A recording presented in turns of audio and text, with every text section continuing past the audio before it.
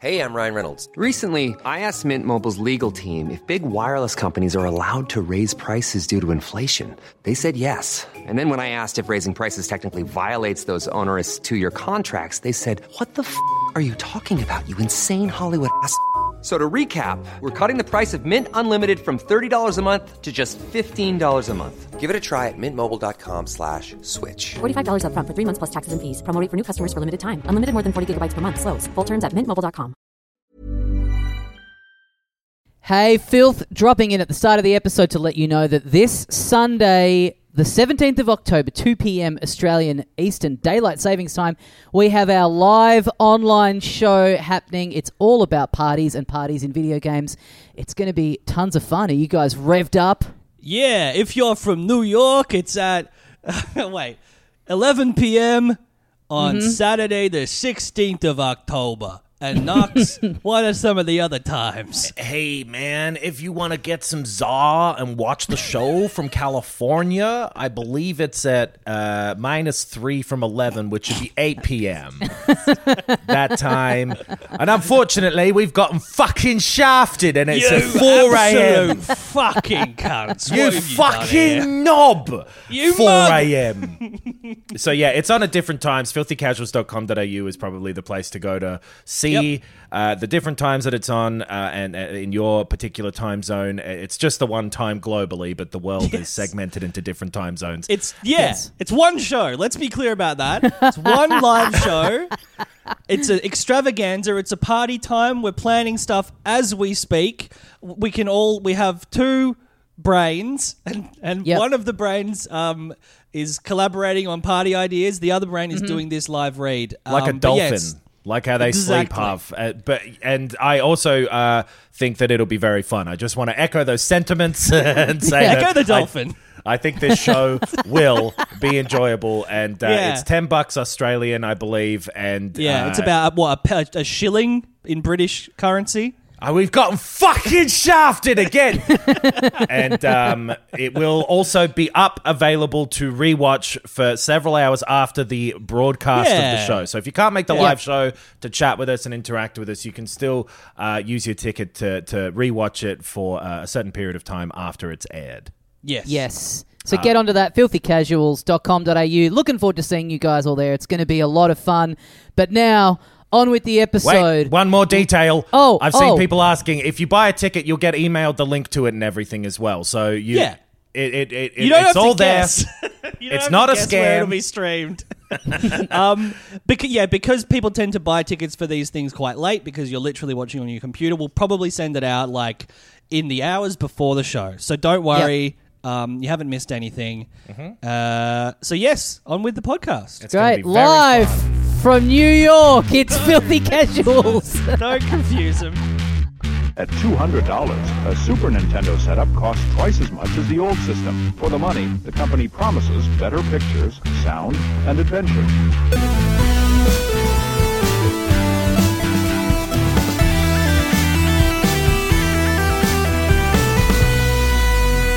Good morning, video games. Welcome to Filthy Casuals, a podcast about video games hosted by three very kind and extremely knowledgeable boys. Thank you very much for joining us. My name is Tommy Dasilo, and with me, as always, it's Ben Vanel here, Tommy. I'm pumped up from doing that ad for our live show. I'm full of beans. I'm excited. Joining us, rounding out the trio, as always, a man who's constantly full of beans. I'm a bean boy. That's what they call me. They call me the bean bag. If you ever hear someone calling me a bean bag, that's why. It's because I eat a lot of beans. You might not have been confused about it. You probably would have figured that out. It's also about the shape. Full of beans. Yeah. Where does that come from, that saying?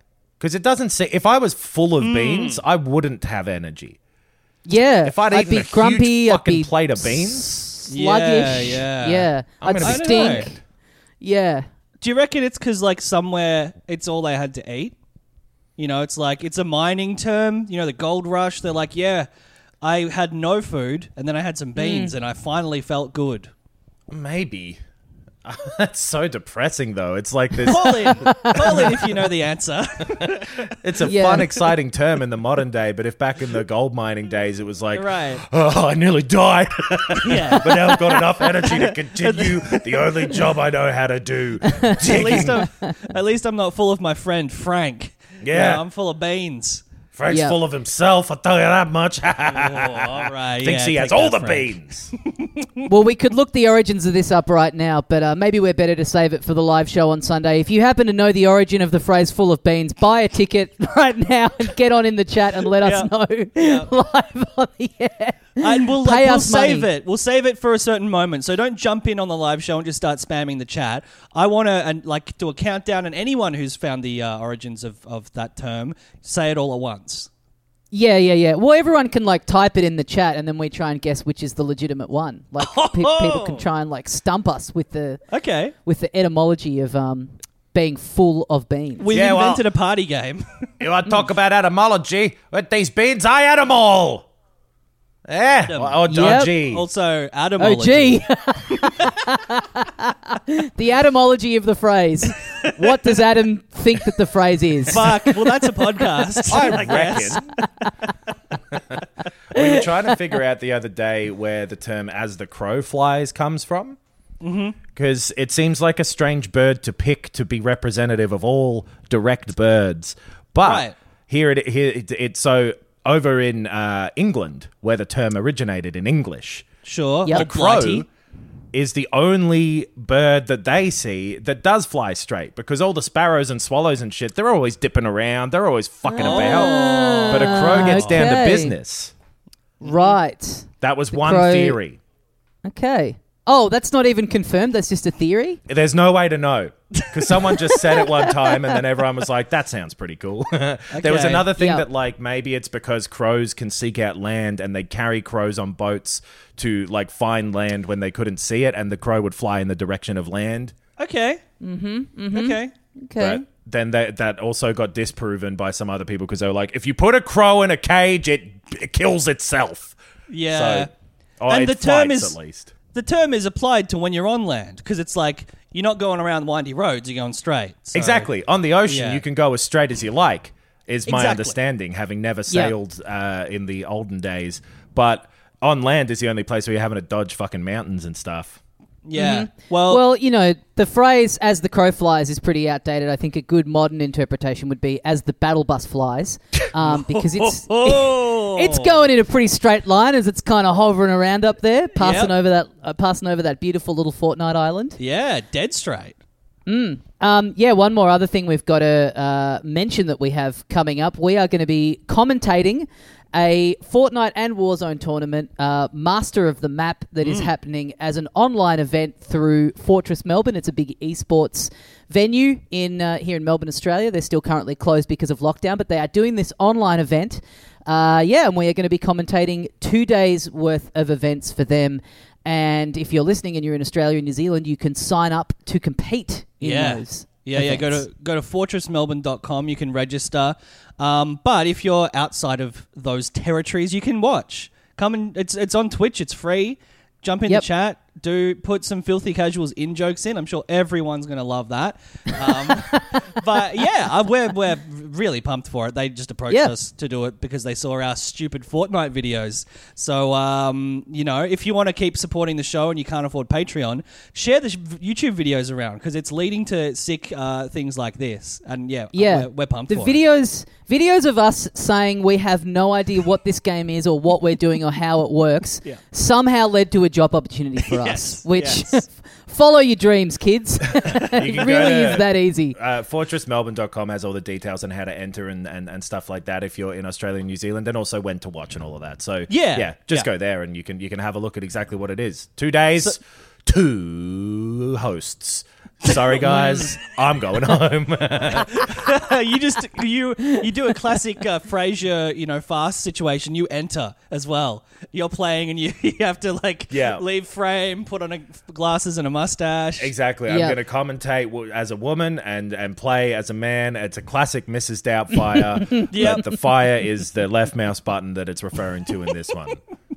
I'm excited to be officially a commentator, I have to say. I've been watching a lot of sports documentaries in the last couple of weeks, and you know those especially the kind of 80s era, American, very over-the-top sports commentating where they're like, oh, he is down for the count, that kind of really bombastic style. You watching some basketball? Yeah. Down for the count. Yeah. Counting how many baskets he scored. Welcome to Master of the Map. He's down for the count. He always has to think about it by crouching when he's adding up things. So that's where this phrase comes from, I reckon. The number is up there on a big scoreboard. He does not need to be doing this, folks, but he is still down for the count. This guy loves vampires. He's down for the count. But yeah, that's going to be a lot of fun. So check it out. Come sign up if you want to compete. Maybe we'll be riffing over the top of you. Yes. Or if not, just have a little watch on Twitch. But yeah, head to the Fortress Melbourne site for all the details of that. And head to this podcast right now to hear us talk about video games. Mm-hmm. Yep. A lot of them too. They're back. Yeah. Did you hear video games are back? Big week. That's the news. Huge week.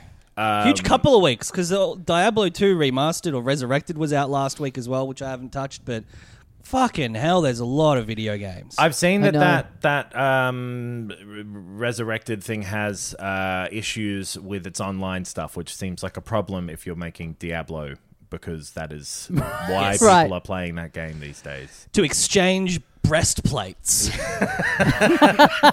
What do you got there? Some gauntlets? What is that, a bracer? Let me have a look at that. What is that, a short axe? Greaves? Are they greaves? No, I'm pretty happy about them, actually. Maybe we'll get around to that one day, but I don't know. I'm not particularly interested in that for whatever reason. That type of remaster where it's it looks like how you remember, but sort of worse, weirdly. Chucked in widescreen, not as into that as just taking something that already looks the way it does and not making it look that different, but maybe a little bit cleaner, a little bit brighter, maybe making it look a little bit smoother and nicer. It doesn't seem like a necessary upgrade, especially when you're being asked to spend money on that upgrade to make the same thing. Basically, it's exactly the same game, just kind of look a little bit cleaner and squeakier. Yeah, so Alan Wake Remastered came out a few days ago. It's not the direction I was going, but you can do that if you want. No, let's make it clear. You were talking about the Switch OLED model, something that you are in possession of. I have a problem, and that problem is owning 3 Switches currently. One of them I'm going to definitely get rid of and trade in, but because of the restrictions in Melbourne, I couldn't do it in the shop at the time, and so that's the only reason for that. But it did lead to the situation where I can make a direct comparison between the old one and the new one for the purposes of this podcast, because surely I'm the only one dumb enough out of the three of us to go and get an OLED Switch completely unnecessarily just because I thought it was a bit nicer, and I was treating myself after a hard lockdown. Yeah. No comment. Yeah, I spent the week going, I really do not need to do this. Yeah. This is an unnecessary purchase. And then I was talking to a friend of the podcast, Angus Truscott from the Hey Fam podcast, who has been one of the most vocal critics of the OLED model and how unnecessary it is. And then he messaged me and said, I just went and bought an OLED. And I went, if this guy's caving, then what defense do I have, really? I was like, you know what? I've had mine for 5 years. It's, tech. It's due a little refresh, little upgrade. I love this company. I'm doing it. I'm getting the OLED. So I am now also in possession of a Switch OLED model. And it's worth pointing out that I think both of us do think that this is a completely unnecessary upgrade and you're not missing out on anything. You don't need one if you've already got a Switch. But it is very nice. Yeah, that's how I justified it, was 5 years is a long time to have a piece of tech. Mine's my old one's got a little couple of chips on it. Of course, the battery has degraded, the batteries on all things do. And the big thing holding me off was it's got the better screen, but I'm in the house. I'm in lockdown. I'm not really using it in handheld all that much. I always prefer to use it on the TV when I can with the Pro Controller. But then remembering things are about to open up again. And yeah, when we when we can travel, I do travel a lot. I do Yeah. use my Switch in handheld a lot. I love it as a handheld. So, like, yeah, I'm just going to get this little refresh. And, yeah, I am glad I did. The new screen looks fantastic. It really, as a mid kind of life cycle refresh on it, it's great. It's hard not to kind of, because the screen is the only thing that's different, just to be clear in case you missed all of that. The Joy-Con are exactly the same. The internal processing and everything is exactly the same. So I think that's not strictly completely true. The Joy-Cons have some tiny, tiny little manufacturing improvements that do make that, because but they're still drifting. I heard the same thing, that there's like a technological improvement, but people are still reporting Joy-Con drift. That's interesting, because I've never had that personally, so I can't speak to that. But these do feel a little bit better than the ones from the original Switch. That, like you, Tommy, mine was like a launch model one. So compared to that one as well, the battery is better, like it was in that refresh of the Switch. Right. But you're right. The main and also some of the build quality of the Switch itself, like the kickstand has been put across the whole width of the machine. So there's I mean, it feels a little, but I mean the Joy-Con, for all intents and purposes, like when the rumors of the Pro were really swirling, I kind of hoped like we would end up with Joy-Cons that felt closer to the Pro controller, or even closer to how they feel on the Switch Lite, which feels so much better. They haven't done that. They haven't done, so it's kind of hard not to have this like great bright screen, and it does look great, but kind of also feel like, God damn, it would have been good if this had all the stuff that was also rumored to have been happening. Because I guess part of it is them wanting you to be able to attach the old things or whatever, but there's no reason. Or maybe there is a reason, but it wouldn't be unfeasible for them to still have that capability and to improve the new thing they're sliding on there. Because like they've made those the SNES controllers and stuff that also slide on there. They can put all sorts of bullshit in those rails, because they're just rails that hold something, right? And then it still communicates the controllers with the console through Bluetooth. They're not actually physically connected when you put them in those rails. Oh, I don't know. Yeah, I don't know. I assume there's a little circuit that closes, but they charge them, but there's no. I think it's still wireless connection between the things. Right. They also improved the kickstand thing is a little better, but like also I have never used it in the kickstand mode once. And the dock is improved by having an Ethernet port, and by the bit where you slide the Switch into is a little better design now, where it's less likely, it appears, to scrape the screen or anything like that. It's a little more kind of cushioned and better designed. There's two little, on the very bottom of it, there's two kind of little rubber bumpers for like when you've got the kickstand extended to just I guess rest on the tabletop, that feel kind of nice. There's like a couple of little things like that are nice little improvements. And if you are someone who plays largely in handheld mode or exclusively in handheld mode, and you're wondering whether it's worth an upgrade, I would say yes, because I turn this model on and you look at it and you go, yep, that's a bigger screen, it's a brighter screen, it's a nicer screen. Then I was playing it for a little bit, and that, you kind of just get used to it, and I was, all of a sudden it's just, that's what the screen looks like. You kind of lose that impact of it. But then I had to go back to my old Switch to kind of transfer something across. And when you look at the old one after looking at the OLED for a little bit, the difference is insane. Like because I never thought the screen on the original model looked bad. I always thought it looked good and bright and, colourful. But looking at it compared to the OLED, like side by side, or after using the OLED for a bit, it looks so washed out. It's crazy. Part of that is that you have like this vivid color profile that's a setting on the new OLED one that you can have on or off. And it's similar to, how TVs will have a game mode and different color profiles there. And so it's got one that kind of makes them pop a little bit more. It might not be to everybody's tastes, because it does make them look a little oversaturated, maybe. Certain games, Right. Yeah. But it's completely optional. But even with that off, it is an improvement in the way that an OLED screen is an improvement over an LCD screen, especially one of that size from years ago. You can really tell, and the size increase is nice, and it's you definitely like. So I was playing Metroid Dread mostly in handheld for the whole time, and it really is like It is a very, very nice improvement. It's a good, I guess they've kind of launched them alongside each other because they sort of thought that Dread is kind of like the unofficial showcase of the OLED because it does have. It's not like a bright game, but there are bits where there's like lighting effects, and it's also there's bits that are very dark, and the difference with the OLED being that it can show darks a lot better than the original model can because the pixels are actually off. So it is a good showcase piece for the model. But it's been I've just gone and downloaded a bunch of other stuff that I've finished and tooled around in it for a little bit, and having the screen kind of go all the way to the edge of the whatever you call it, the model. Bezels. It does the bezels. The bezel. Or It does make bezels. it does make it look a lot more like, this is a current piece of tech. It makes you feel like, this has had a little upgrade. This feels a bit fresher, a bit nicer, a bit cleaner, a bit more vibrant.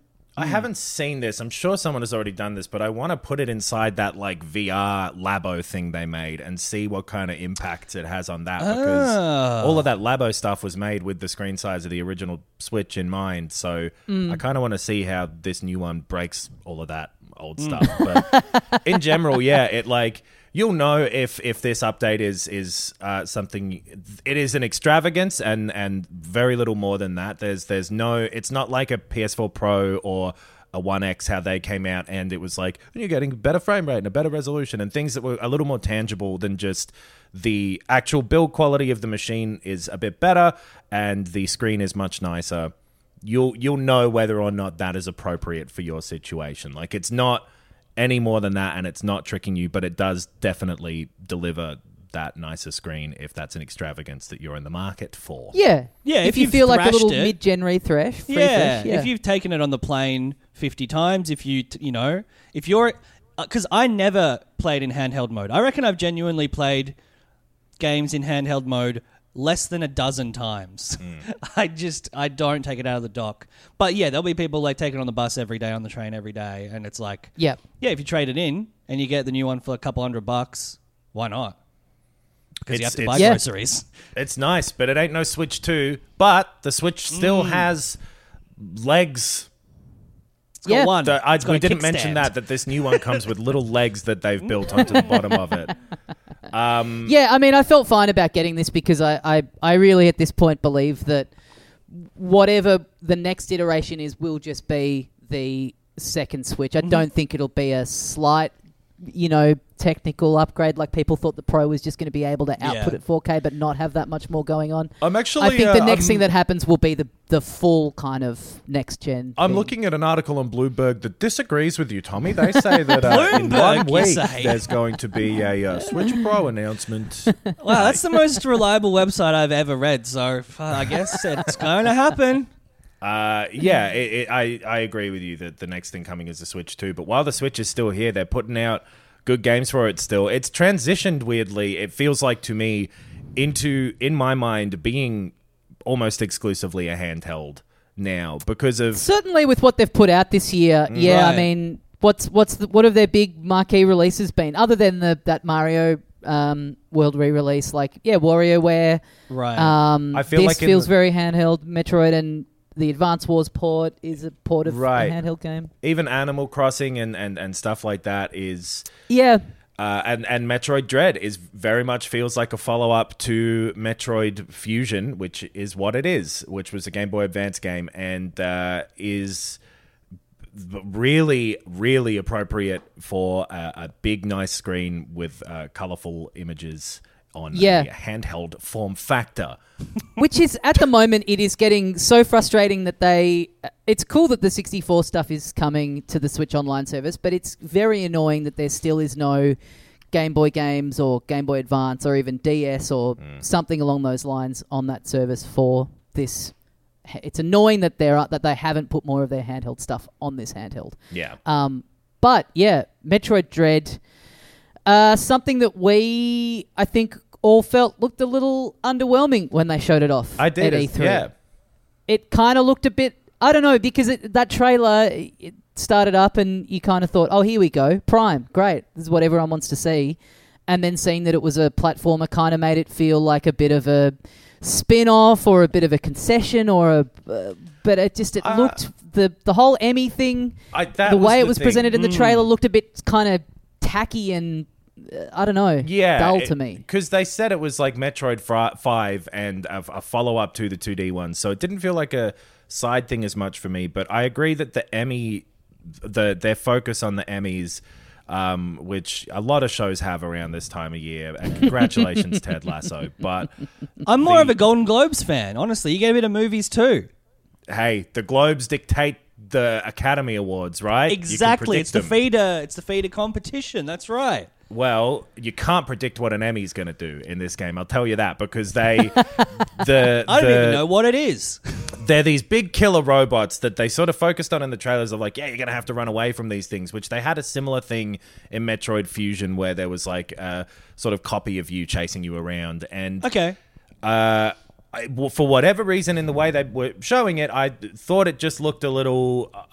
I just wasn't that into it, and the way it looked a lot flatter than the actual game has ended up looking, because the actual game is fucking great. It's a proper Metroid game, and those Emmys are a big focus of it, and they really work. They are so much fun. Yeah, the little sections that you're in with them are kind of... They're these little zones that... So, yeah, it's a classic Metroid game. It's the first kind of, like, new one, like, kind of in this storyline in 15 years or something like Nearly that, I 20, think. It's yeah. like... Jesus. Yeah, it's a continuation of that story. And, yeah, it's all the classic stuff of that style of game where a bit of a map is blocked off, you need to get a little upgrade, and then you can shoot through the door to get through, broken up by these sections where, yeah, these little... Emmy things are hunting you, and they only exist in those little sections. If they catch you, you are dead immediately. There is like a little timing, quick time event window where you can like stun them and overcome them momentarily. But basically, you're dipping in and out of the little zones that they're in to try and find a little thing that you have to defeat that gives you more power in your arm cannon that you can then take them down with. But until you get that, you are kind of slipping in and out of their areas, having to like dodge them and avoid them, and you can kind of hear them coming. It kind of turns into a bit of stealth for a bit. And those sections that they're in, that they live in, by design, they're kind of like grey and very like sort of flat looking. They've got this weird kind of like grainy filter over the top of them. And that's what they showed in the original trailer, which just made the game look like the whole thing was going to be kind of washed out and shitty looking. But that's a deliberate design choice in these little areas where you're being stalked through, because the rest of the game is like so, vibrant looking, and full of life. It really works to break it up, because that Metroid formula has been done a lot in the years since, in the last decade or two. And I think that was part of what it seemed with Metroid Dread, was like, okay, well, how are they going to stand out against this big flood of really, really good Metroidvania type of games? Yeah, this all of a sudden has become the most kind of populated genre. For indie stuff. Especially sure, recently. Yeah. And the way they've done it is by going back to... It's got that, like, Nintendo pure and focused design that just... the game is so snappy and feels so good to control and is so cleverly put together that it just feels like this smooth, high quality version of that type of thing that reminds you of how like Super Metroid basically was the template for all these games, because it focuses so well on what it's trying to do that you are always driven to the next thing in a really satisfying way. And then to break up that type of gameplay that is, more common in those sort of indie games now and often done very well, having these sort of stealth sections that almost feel like a 2D, like Alien Isolation or something, where you're being hunted by this insurmountable force, it works so much better than I expected it to. And it really... They managed to change it up with that. There's like 7 different robots that you've got to eventually get your way to. And they change up what each of them is capable of and what you're capable of in between getting to each of them, so that there's a different dynamic in every one, and it remains tense and satisfying and exciting the whole way through. It's a really, really good and kind of difficult game.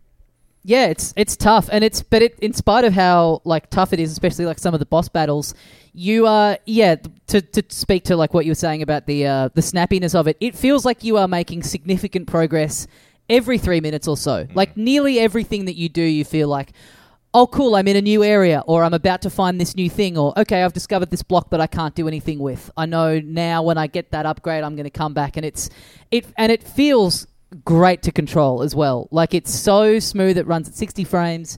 It's one of the best controlled 2D platformers I think I've ever played. It just feels so great and smooth to run around in, and yeah. And it's like the controls are a little overwhelming. Maybe I could see how they would be sort of an issue for some people because you're doing a lot all at once. Like you've got your cannon that you shoot with, and that gets various different abilities, and then you can hold down a button to do missiles, and then there's another button to do a grappling hook, and then there's another button. Yeah. Like you get all these different abilities as you go, and then you've also got this like parry ability where enemies will do a little blink thing just before they're about to attack you, and if you hit another button at the same time, you can whack them off, and they're very happy about it.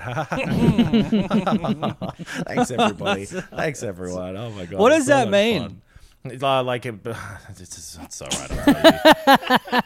I'll Tell me when I'm older.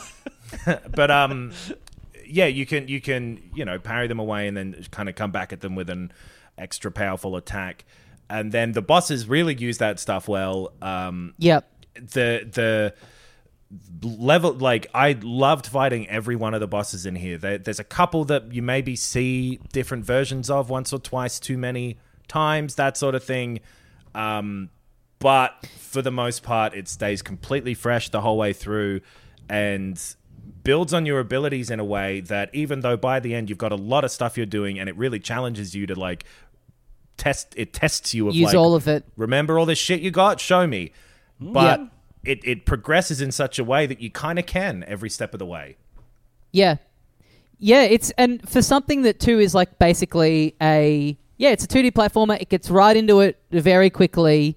It is kind of a classic sort of Nintendo, no frills kind of thing. But at the same time, there are these little cinematic bits in it that are quite simple but still work really well, where every now and then you'll go through a door into the next area and you think, the screen is just going to load and you're onto the next bit.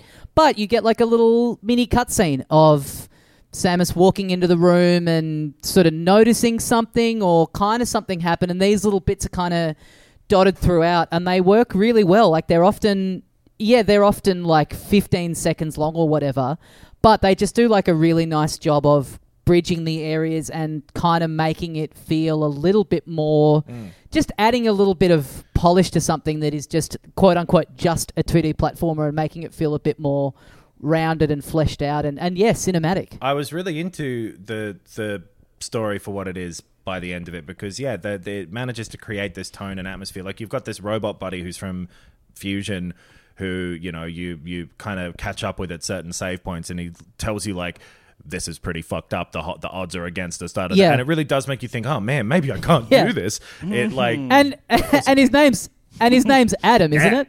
Uh-huh. I wrote to them and I made them name him that.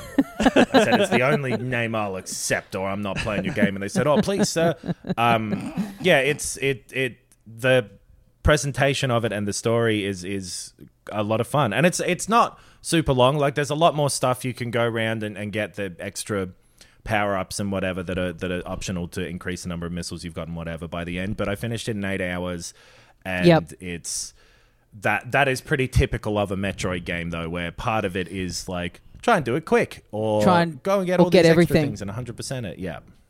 Well, we did last week. The video that we did for YouTube was you trying to speed run the first Metroid on the NES, having never played it, and we sort of talk a little bit in that video because we're using a guide as you're playing it, and we were talking about how in those original Metroids, without people at the time necessarily knowing that this is how the game was going to work, there's bits where you just have to shoot the floor. You just have to randomly somehow intuit that you've got to shoot the wall or the floor in order to get down. And, I was thinking, I was saying in that video, like what an of the time design that is.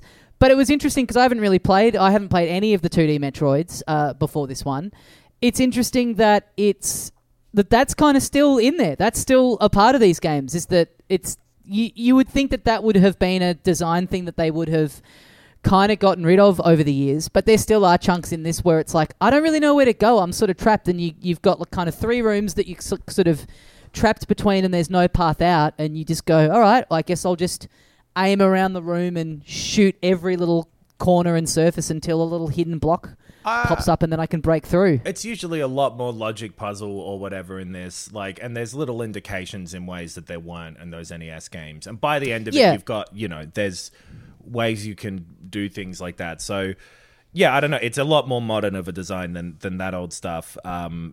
So I don't know. I don't remember a point where I felt like that. But still, I mean, for hidden stuff too, you have to, if you shoot up at the roof, there'll be like a little block will fall away, right? And it's not really signpost. I don't know. I just thought that was interesting that rather than it be a thing that they've obviously like tweaked it and, like you said, modernized it. It's not as kind of those clues are there in a way they weren't for the old, like the original one.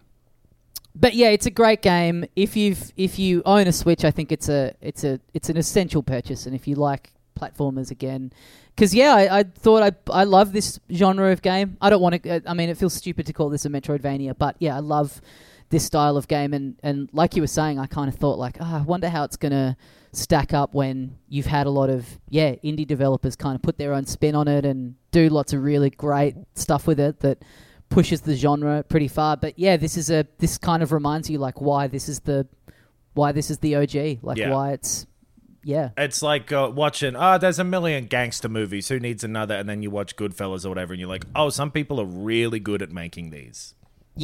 Well, it's more like you watch The Irishman and you're like, still got it. Nothing about this sucks.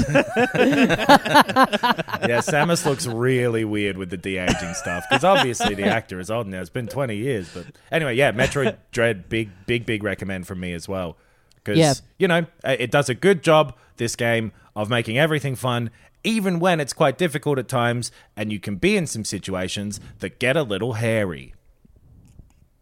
Okay, interesting. Okay, the situations can get a little hairy. Right. Cool. When is he going to segue to the Manscaped ad? Is that coming up? Manscaped, our great supporters. Fuck, they've been sponsoring the show for months and months now. Most of the year, I think. Impossible for me to tell because we've been indoors for most of it. Literally, we could have done 2, and I'd be like, yeah, probably. You know how I chart the time? I shaved little tally marks into my pubes. What do you use to do that? The Manscaped Lawnmower 4.0. Now, attention listeners across the galaxy. All the way from Australia to Houston, do we have a pube problem? I've seen our podcast statistics, and we do not have listeners across the galaxy. If anyone's listening from Mars, they don't show up in our reporting figures. Right, okay. Maybe they're using a VPN. Oh, maybe. Yeah.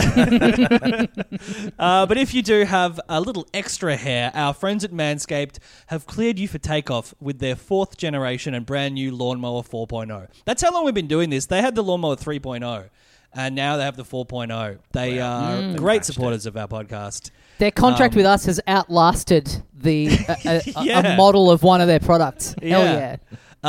Kick your pubes to the next planet with the Performance Package 4.0. Love this Halloween copy. I don't know. This is the October copy, and it is space themed, if you couldn't tell. And some of it doesn't make sense. The orbits in your pants will feel like you're in zero gravity. Orbits? Right. I guess they're your balls? You could have said planets. Planet, yeah. But the zero gravity thing, it's like, you get the hair out and then your dick is just constantly kind of hovering up towards the ceiling? That's what mine's doing. Manscaped, they're the leaders in male grooming. Join the 2 million men worldwide, or I reckon, because they also said 2 million at the start of our relationship with them. I reckon it's maybe up to about 2,300,000 or something like that. Don't know the statistics. Yeah, a few filth in there. But yeah, join those 2 million plus men who trust Manscaped to get your rocket ready for takeoff by going to manscaped.com for 20% off and free shipping with the code FILTHY. You know it. You love it. It's part of the name of our show. Filthy is the code. Manscaped.com. 20% off and free shipping. That's a fucking good deal. That deal's so good, it's out of this world. It's a far cry from the other terrible brands out there, which we Yes. probably shouldn't say. Just be positive about Manscaped. I love it when Yeah. companies do that, though. They go, you know what? Instead of saying we're good, we're going to shit on Pepsi. Yeah. Or I Yeah. guess Pepsi shit on Coke. Manscaped does what Nintendo don't. Yeah. That's the I believe that's the current campaign. I'd love to see that Manscaped doing an ad where it's like the competitor and like those side-by-side things that they always do, and it's just like it's two windows of different men shaving their pubes and yes. People in a supermarket being blindfolded and asked to shave their pubes with 2 different razors. But they can't see what they're doing, so they keep just fucking hurting Yeah. themselves. yeah, the Manscaped challenge. Yeah. Something Nintendo don't is have a way to play Far Cry 6, which came out this week as well. Oh. Yeah, you know what? Arguable whether PCs do as well. Yeah, I but think let's I'd take a Switch port at this point. Yeah. For playing it on the PC. Let's talk positive first, because I do think this is a fantastic game, and I will say a return to form for Far Cry, but I have liked all of them. I thought you guys really liked 5, didn't you? I loved it. Yeah, I've been seeing a lot of stuff of reviews of this saying Far Cry's back, and yeah, I felt. I mean, this feels like one of those franchises that people say that there's enough people saying that in a review of every new one that comes Yes. out, right? Yes. Yeah, I think 5 for me, the only, like, it was all right. It was just something where I wasn't necessarily in the mood for it at that time, and largely because with that game, I think the one big difference between that game and this game, other than, you know, setting and all that sort of stuff, was that the open world was always coming at you, and there was always shit going on that you had to deal with. People were attacking you constantly and things like that, and I think a lot of people had that problem with 5, and this one has less of that. It feels more like a regular world that's in a weird situation, closer to 3 or 4. Yeah, that's fair. I didn't have that problem, but people had that with 5, and they also hated that the boss levels or the campaign or the story, I guess, would forcibly drag you out of the open world at certain times. Because you would build up a certain level of like threat or whatever in a region, and that would trigger this cutscene where you would get kidnapped and then you would get thrown into the story. I think people were just like, leave me alone. I want to choose when I do the story missions, which I didn't. Right. I actually loved. I thought it was very cinematic. It felt very immersive, and I loved it. I think I loved everything about that game. I loved the setting. The gameplay has been, for me, the kind of FPS I like to play the whole way through the series, and I think it, maintains a standard that is of, the current gen. But 6 is out, and it's also it's also pretty damn good. Yeah. It very little has changed. They've introduced sort of some of the annoying resource gathering that was in New Dawn, that one in between. Right. So like getting metal, getting, fasteners, getting gasoline and stuff to upgrade stuff in your camp, it seems like, and your guns at the workbench and stuff like that as well. That sort of thing is definitely a little, because like if you've never played a Far Cry game, the loop is you're in an open world and you are going and doing little tasks like Assassin's Creed or things like that. Mainly you are taking over enemy camps by killing everyone there, or you're going and hunting animals and gathering that stuff and bringing it back, or doing missions. And the hunting thing, for whatever reason, I don't like trading all that stuff to get resources instead of actually, like, in 3, for example, using, like, the leather of the thing you just hunted down to build a new quiver for your arrows or whatever. I think that's been the pinnacle of that stuff in the franchise. I don't remember 4, actually, but certainly after a certain point, it's like, here's some shit, build it on the workbench. Or you can buy it with money. Like, a lot of them have been just like, you get money from dead soldiers and then you buy stuff. But yes, I completely agree. The hunting, the specific sort of like, hunt this boar, hunt this cougar, and now you can make this, bandolier for more ammo. That was fantastic in 3. Yeah. And I don't love how it's integrated in 6, but aside from that, it's an open world first person shooter with a pretty good story. And a great actor as the villain. The sort of general story is there's this South American nation called Yara. It's ruled over by a dictator played by Giancarlo Esposito. And you play one of the rebels. You want to free the land from this evil man and his crazy generals and admirals and shit like that. Yeah. Is this the first time in the series that you can play male or female? Maybe not, but you can do it in this one. I want to say you could in 5. Maybe in New Dawn or something. I don't remember it in 5, but New Dawn you definitely can actually. Yeah. Right. Yeah. And yeah, you're given it has that thing where it will drag you through missions in the story for a fair while before then at some point it goes, okay, now you can kind of go and do it yes, in your own way. Yeah. Yes. There's a tutorial and then there's like a first little island that you're on that's very like you got to clear everything out and then at a certain point you get told like these are the 3 people we need to hit in order to get a chance to take down Anton, and you can do them in any order, right? But it recommends you. It's like I would say go do this one first. Different areas have different levels of danger to you, and so you're kind of leveling up as you go through the game to be more powerful. And you're getting new guns and you're attaching new stuff to them. You've got a lot of gear that you can wear and put on. That is something that, for whatever reason, it's just gotten to a point where it feels like that sort of. I'm just not into loot stuff generally with games and crafting, and there is I agree. a fair bit more of that in this game. But when you're not doing that, it is that same fun, kind of open, creative shooter stuff where it's like, here is just a weird level. Go and tackle it however you want. You can do it stealthily. You can siphon them all out here and make your crocodile eat them. You can it's up to you. Get off my fucking case. You decide. Yeah, you've said that in a very throwaway manner, but yes, you have a pet crocodile that you can kind of sick on people. Yes. Yeah, Guapo. You're like pets are back. You've or like, what do they call them? Sidekicks or something? Companion, right? Yeah.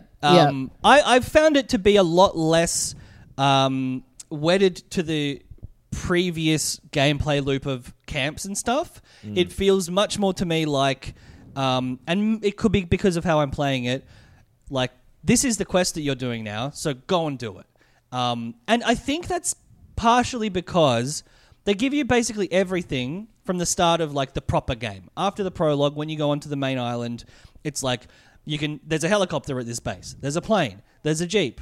You've already got basically access to a machine gun, a single-shot rifle. Like, you kind of have everything from the start, which is maybe my least favorite thing about the game, bugs aside. Like, it takes away some of the progression and the satisfaction of attaining all of that stuff, and it makes the world feel very accessible from the start. So,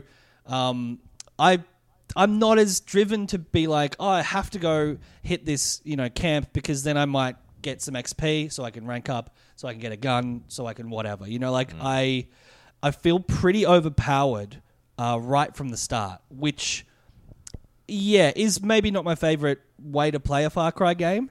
But then I do like the story and the quests, and I think the acting's pretty good for a Ubisoft game. And so I'm not minding it so much. It is feeling a little more linear to me, but that's just the way I've been playing it. I don't know if this is deliberate, but... Sorry. So you go. I was just going to agree that there's a bit more drive and like it is trying to funnel you into those missions a lot more than the previous ones felt like they maybe were. I think I agree. Yeah, I don't know, because I played a very little bit of 5, but I just didn't have the time for it at the time, and it's not the sort of game I typically play a lot of, so I remember bouncing off it pretty quick, even though I was liking it. But this I'm loving, and I've already sunk like quite a few. I've sunk way more time into it than I did into 5. And those things that you're mentioning, I don't know if they've done this by design to make it a little bit more like as a jumping off point for someone who's not played the series before. But I really like that aspect of it, that you do kind of get this stuff early, and it does feel a bit like for a newcomer who I'm sort of been figuring out what because everyone has been saying in the reviews of this that it's Far Cry, it's another Far Cry game, so there's obviously a shorthand here that people who've played all of these kind of understand. As someone who doesn't have any of that, like going in and knowing like, oh yeah, this and this will happen, even though I could, sort of intuit from trailers and whatnot. I kind of liked getting all that stuff early on and it being like, hey, just go and have fun. You don't need to really, have been playing these for a decade and a half to get what's going on. It's like, here, have a fucking great gun early on. Have a good time. It does make sense because, like, Far Cry is kind of this, like, power fantasy game or whatever. Right. Like, it's trying to make you be this big old badass. And so this one's like, yeah, you know what? You got a big rocket launcher backpack. Here we go. Yeah. Let's have a good time, everybody. So I kind of agree with that. It does create a weird thing where, like, and this has been the case with a bunch of the other games too, where you've got this big blow everything up power fantasy, I'm King Cool type of vibe going on, and then mixing that with a story about like island nation slavery. It feels weird throughout to me. Like I'm just feeling slightly. I don't know. I don't know what it is about it because I don't think that it's like wrong or like questionable even necessarily. Yeah. It just feels mismatched or odd or like flippant in a way that I'm not engaging with for whatever reason. It's not working as well in 6 for me as it has before. Again, I think it's because you want to feel like you are progressing in a tangible way. And if you are a genuinely, like, this guy was in the army, sure, now he's part of a rebellion, but he's not Arnie, the accepted trajectory of a video game is you slowly get better, or you tend to win these powers, win these guns and stuff as you put in more time and effort and get better. And yeah, I think for me, it's maybe a bit of dissonance between what you're able to do at the start and where you're meant to be situated, like in the narrative.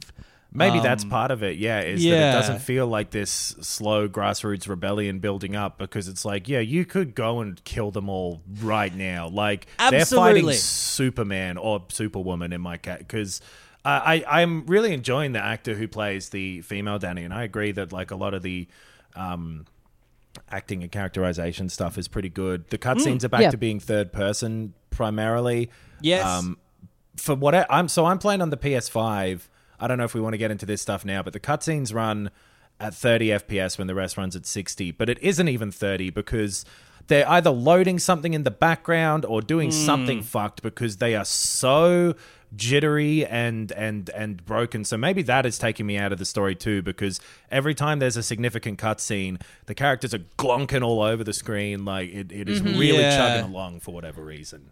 I don't know. There's maybe Tommy. Like I want you to share maybe a few more positives because you are so new to the franchise. I don't want to get into the bugs just yet because we have a lot to say about bugs. Yeah, I am really. I'm loving it. I'm really really enjoying it. I expected to enjoy it. I was excited for it because the setting is very appealing to me. I think maybe that's the big difference as well over 5. It's like.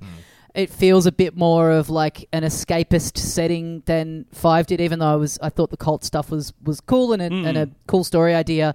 This, being on an island it's a cool setting. The music that's playing when you're getting into vehicles and stuff is great. And the whole setting of this rebellion and everything is really appealing, even though I have seen here and there some criticism about the it's kind of based on Cuba and the some of the stuff in there being a little bit dodgy. Like your healing mechanic is like you smoke a cigar and there's a cockfighting mini game, and I've seen a little criticism that's a little on the nose and a little tactless, which I don't know. I can't.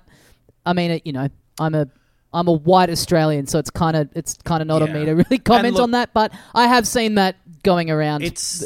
I don't disagree, but I think it's tactless in a Hollywood way that isn't uncommon or over the top that it's it's not worth noting, but it definitely isn't like beyond the pale type of stuff. And I think I get this is pure supposition. And maybe I'll just give my opinion. I don't want to speak for Cubans or anything. But the reason that Cuba is fucked is because of America. They got fucked by the CIA. Right. There's what's the word? sanctions against them, like they've been cut off because they were a communist country.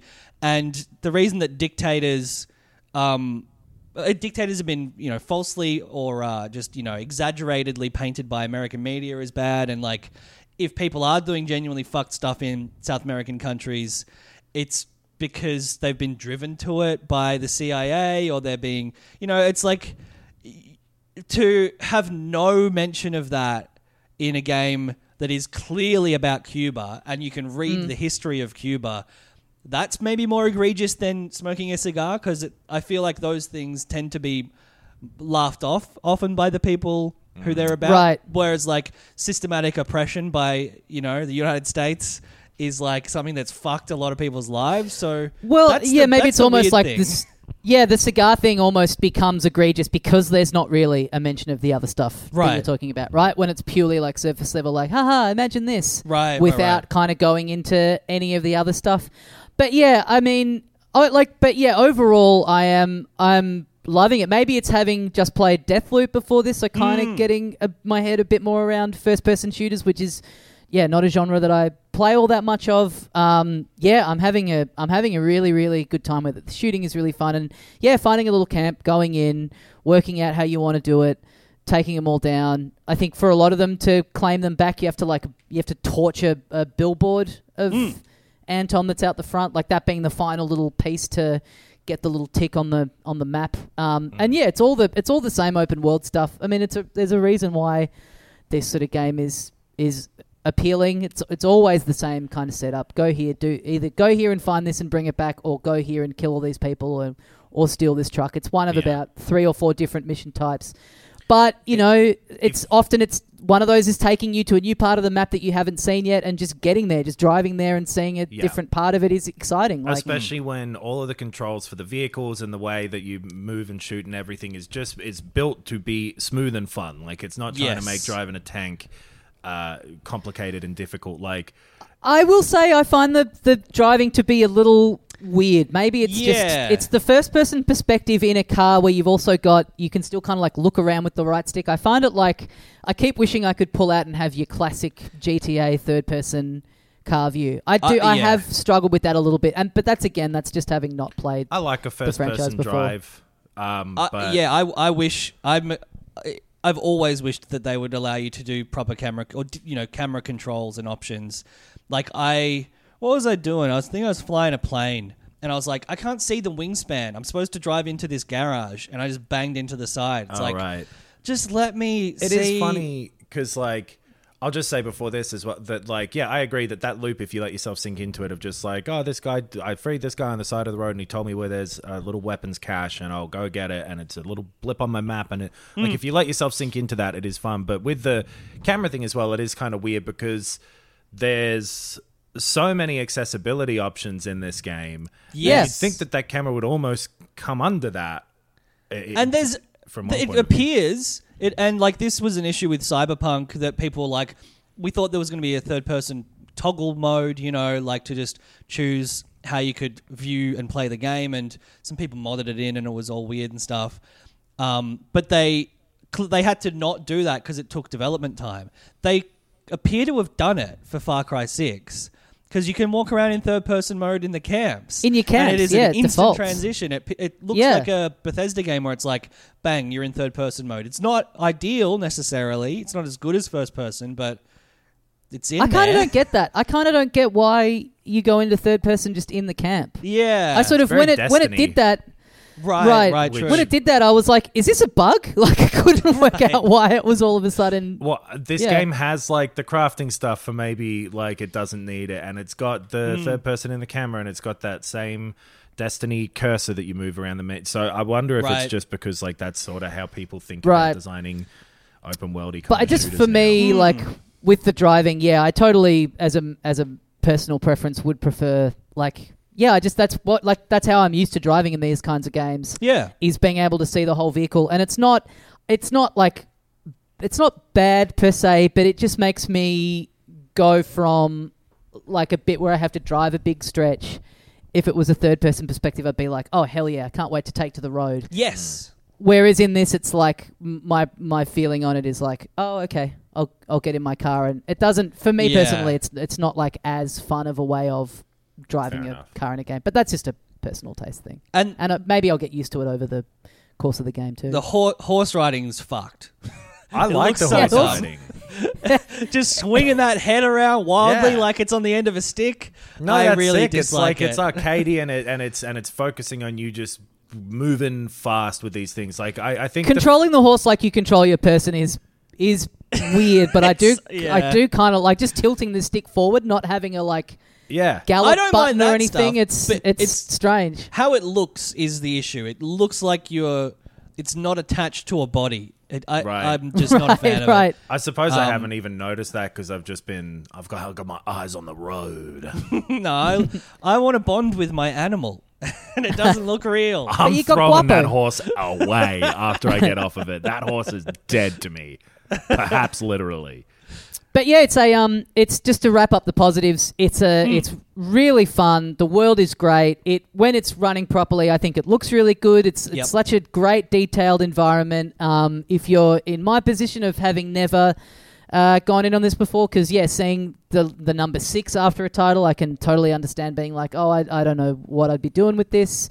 Maybe it feels very intimidating, but I think I can vouch for this is a good jumping off point. To the Yeah, series. we're Like, saying this they're is a not good one to connected start with. really at all. Yeah. I mean, No. there's little Yeah. tiny mentions and bonus things or whatever, but it's not the 6th in a story. No. Yeah. And taking aside the annoying resource gathering, I'm a fan of loot. Not to the extent that some people are. Like, I'm not a Destiny fan. Or, sorry, I am a Destiny fan, but I'm not a Destiny player, like, ongoing. Right. But I love that in the, like, older RPGs. I like that in Far Cry. And I do like getting fun guns and chucking suppressors on them and allowing that to shape your gameplay experience as well. Like, I love stealth, so I just put silencers on all the guns and get a bow and arrow, and, like, that's the way I play the game. And that all is there. That's all... has a great breadth of options and is integrated really well, taking aside having to pick up gasoline at every fucking camp you go to. And having to stand weirdly close to the things you're picking Yes. up as well. I don't Yes. know why the fuck that is, but you have to be right up next to them to the point when you can't even actually... Like, you're looking at them and it feels Yep. like you should be able to pick them up, but you actually have to be physically on top of them. of them, yeah. It's nuts. That's weird, and it's not something that I remember from any other game in the series. It's just poorly It's a done. shame that they won't patch that out because this game doesn't need any patches, so they won't work True. on it. True. It'd be a waste of resources. But It's like a kid in the hospital who's at full health. Doesn't need any patches. Okay. yeah, Patch yeah, Adams. Yeah. Oh, is that right? Patch. Yeah. Because he's already happy. Yeah, He's already I thought cheered he up meant, like, because he's gotten Band-Aids, better. like you He's put not- patches no, on a kid. No. Both work. He's happy. It's Yeah. like an unbroken quilt.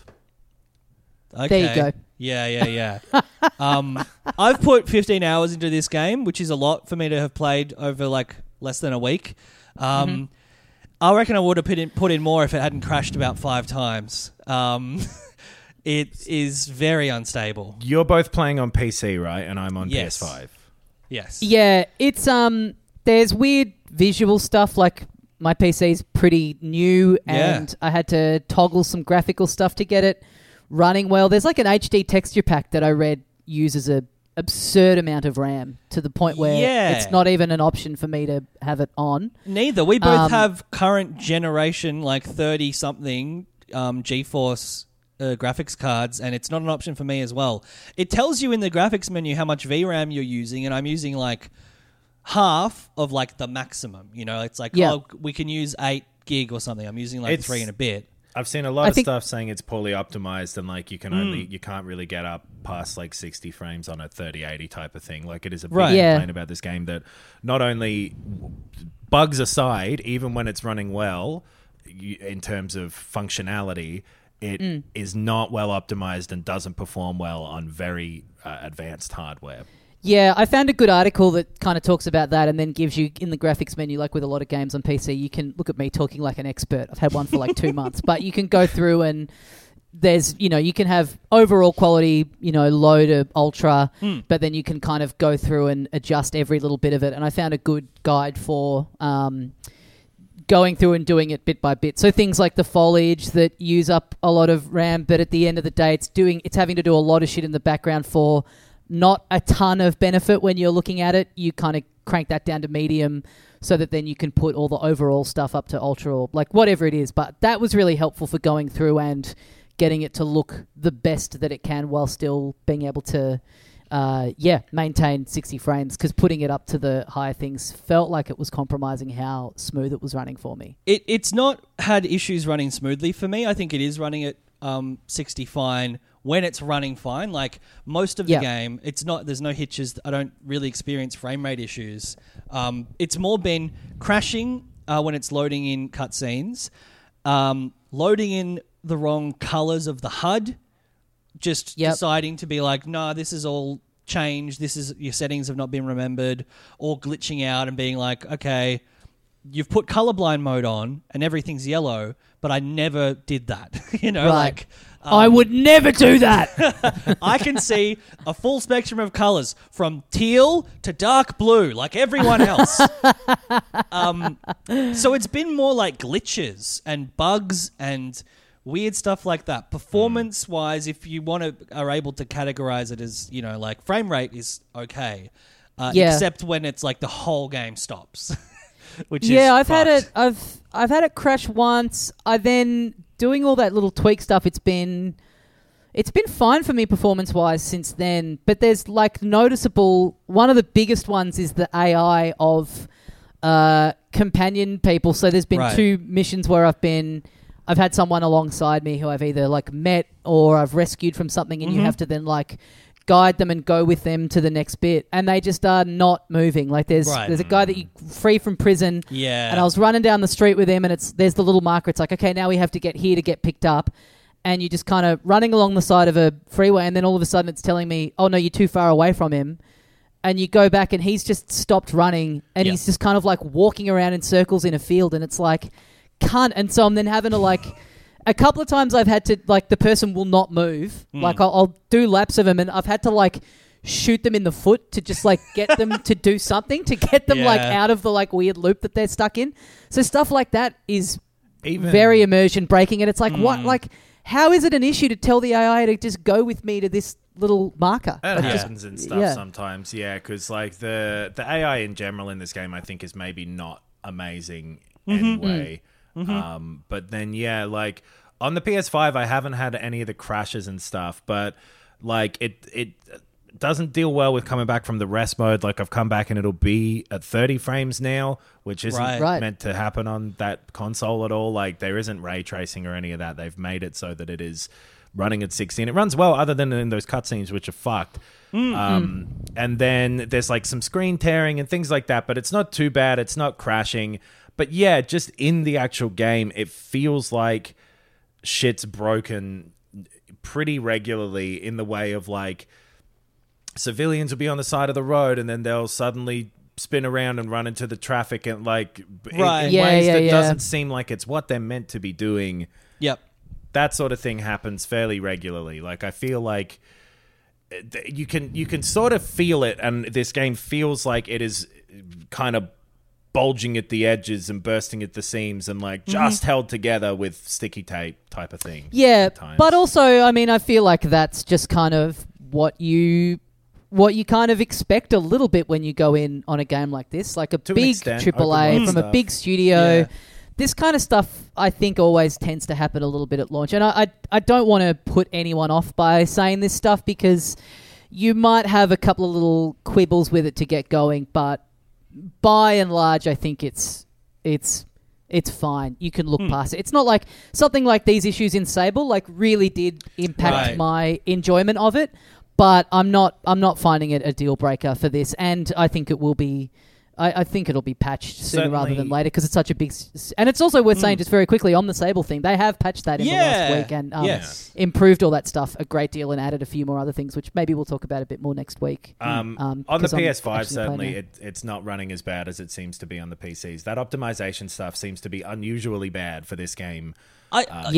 I've saw someone mention that it's kind of a pretty perennial Ubisoft thing to not optimize for the PC, which I've never noticed before. I've always played on console. Apparently, Xbox and PlayStation, it is significantly better than the PC. Yes. But the Assassin's Creed games back in the 2000s were even like that. Yeah, totally. There is the potential, like I said with Cyberpunk, that people would be able to mod this on PC to do like third-person mode and shit like that, which I am up for.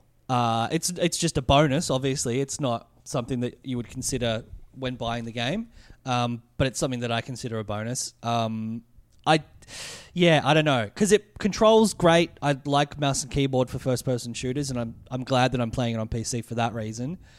I guess we just have to hope it gets tidied up soon. Another good Far Cry game underneath, and probably the maybe even the best one since 3 type of thing. Like, it is doing it all pretty well, and it doesn't have the same sort of pitfalls with the environments that 4 and 5 kind of did, where being back to these islands and stuff, it really suits this type of game for whatever reason. Totally. Yeah. Jumping in boat, like all the vehicle stuff is fantastic. It's the franchise that I like. I think I played this and got it on PC and didn't get an Xbox and just went down the Far Cry path rather than the Halo path, and it's just the series that's been going for 6 games that I like, first-person shooter-wise. Being able to get in a boat and sail around is very fun. Leaving really all the fun. enemies in your wake. Yep. Don't do this to me. It's almost like you're in a dream. Alan Wake Remastered came out, a few days ago, last week? Yeah. I popped on it. Did you, either guys, you played this yet or ever? No. I've only played like the first hour or so, and it is fair to say that Remedy had not fine-tuned the way they make games. It's nowhere near Control. Like, the cohesiveness of that aesthetic, the presentation of the story, the cinematic nature of Control, the actual controls, they had not figured out. And I get what they're going for with Alan Wake, and it's a fun idea, like dropping you into the nightmares of a horror writer and playing through them and using a flashlight to weaken enemies and a gun to shoot them. And, like, they're interesting ideas, but it's not quite polished enough for me to sink into. Like, you talk about the bugs breaking the immersion of Far Cry 6. I think just the dodgy, old-fashioned controls of Alan Wake are the things that are holding me at arm's length, which is a shame. But as a remaster goes, it's great. There's no criticism there. Looks nice, runs nice. Okay. But yeah, I don't know. Maybe I'll dig into it more. It's the kind of game where maybe the idiosyncrasies, bother you less as you get more immersed in the story. I don't know. I don't know if I'm certainly not recommending you rush out and buy it. Right. I think my memory of it, even at the time, is that people were like, this is a bit awkward. Right. I feel like it even had that a bit at the time, because Max Payne was fine, and they made that before Alan Wake, and then Control, I agree, was great in all those aspects. So I think that game might just be an outlier, which does make it a bit disappointing that they didn't sort of try to tweak that for a remastered re-release version. Yeah, and it just has odd things about it, like you use the left bumper to dodge, but then you also use it to sprint. So every time you start sprinting, you dodge sort of in to the left or right. And then the sprint only lasts for literally like 1, 2, I reckon 2.5 seconds, and then you're out of sprint. That's and a normal. lot of the time, that's realistic. 2 pumps and you're done. It's weird for a game that a lot of the start you're running away from stuff. You feel totally just like frustrated. Right. You're like, I'm meant to be running down this pier that's disappearing. Why can't I sprint? Why do I have to keep tapping the button and then dodging and then sprinting for like literally 2.5 seconds? Like, weird. It is a bit clunky, but I do like the aesthetic. I do like what they're going for. So I'll probably keep playing it, but not necessarily a hearty recommendation at this point. Fair enough. Right. Yeah, that's a bummer. Wish they'd done a little more to modernise it. But let's wrap it up there. for Yeah. this week on Filthy Casuals. Don't forget, we got the live show this Sunday, 2 p.m. Melbourne time, and around the world. Get a ticket. It's going to be a lot of fun. We got a lot of fun stuff planned. Already selling really well. But yeah, can't wait to see a bunch of you guys kicking off in the chat and whatnot as we do the show. Tickets at filthycasuals.com.au, where you can also find the links to our Patreon and our Bandcamp. We've got a premium Star Wars episode that'll be up there soon, which you can get currently on the Patreon for a certain tier. But yeah, it's over 3 hours of the history of Star Wars games, a big deep dive into them. And yeah, that's about it. Thanks very much for listening. We'll see you next time. And as we say here at the end of every episode of Filthy Casuals, I am the Morph Ball. That's Metroid Dread. D-R-E-D-D. Nice. You see? Nice. I am the law. I am the Morph Ball. Now you know the rest of the story. Bit of etymology at the end. That's how I put it together there. Bit of behind the curtain. My business used to be weighed down by the complexities of in-person payments. Then, Tap to Pay on iPhone and Stripe came along and changed everything. With Tap to Pay on iPhone and Stripe, I streamlined my payment process effortlessly. Now I can accept in-person, contactless payments right from my iPhone. No extra hardware required. What's truly remarkable is how I can cater to all of my customers' payment preferences. Whether they're using cards, Apple Pay, or other digital wallets, Tap to Pay on iPhone and Stripe ensure a smooth checkout experience every time.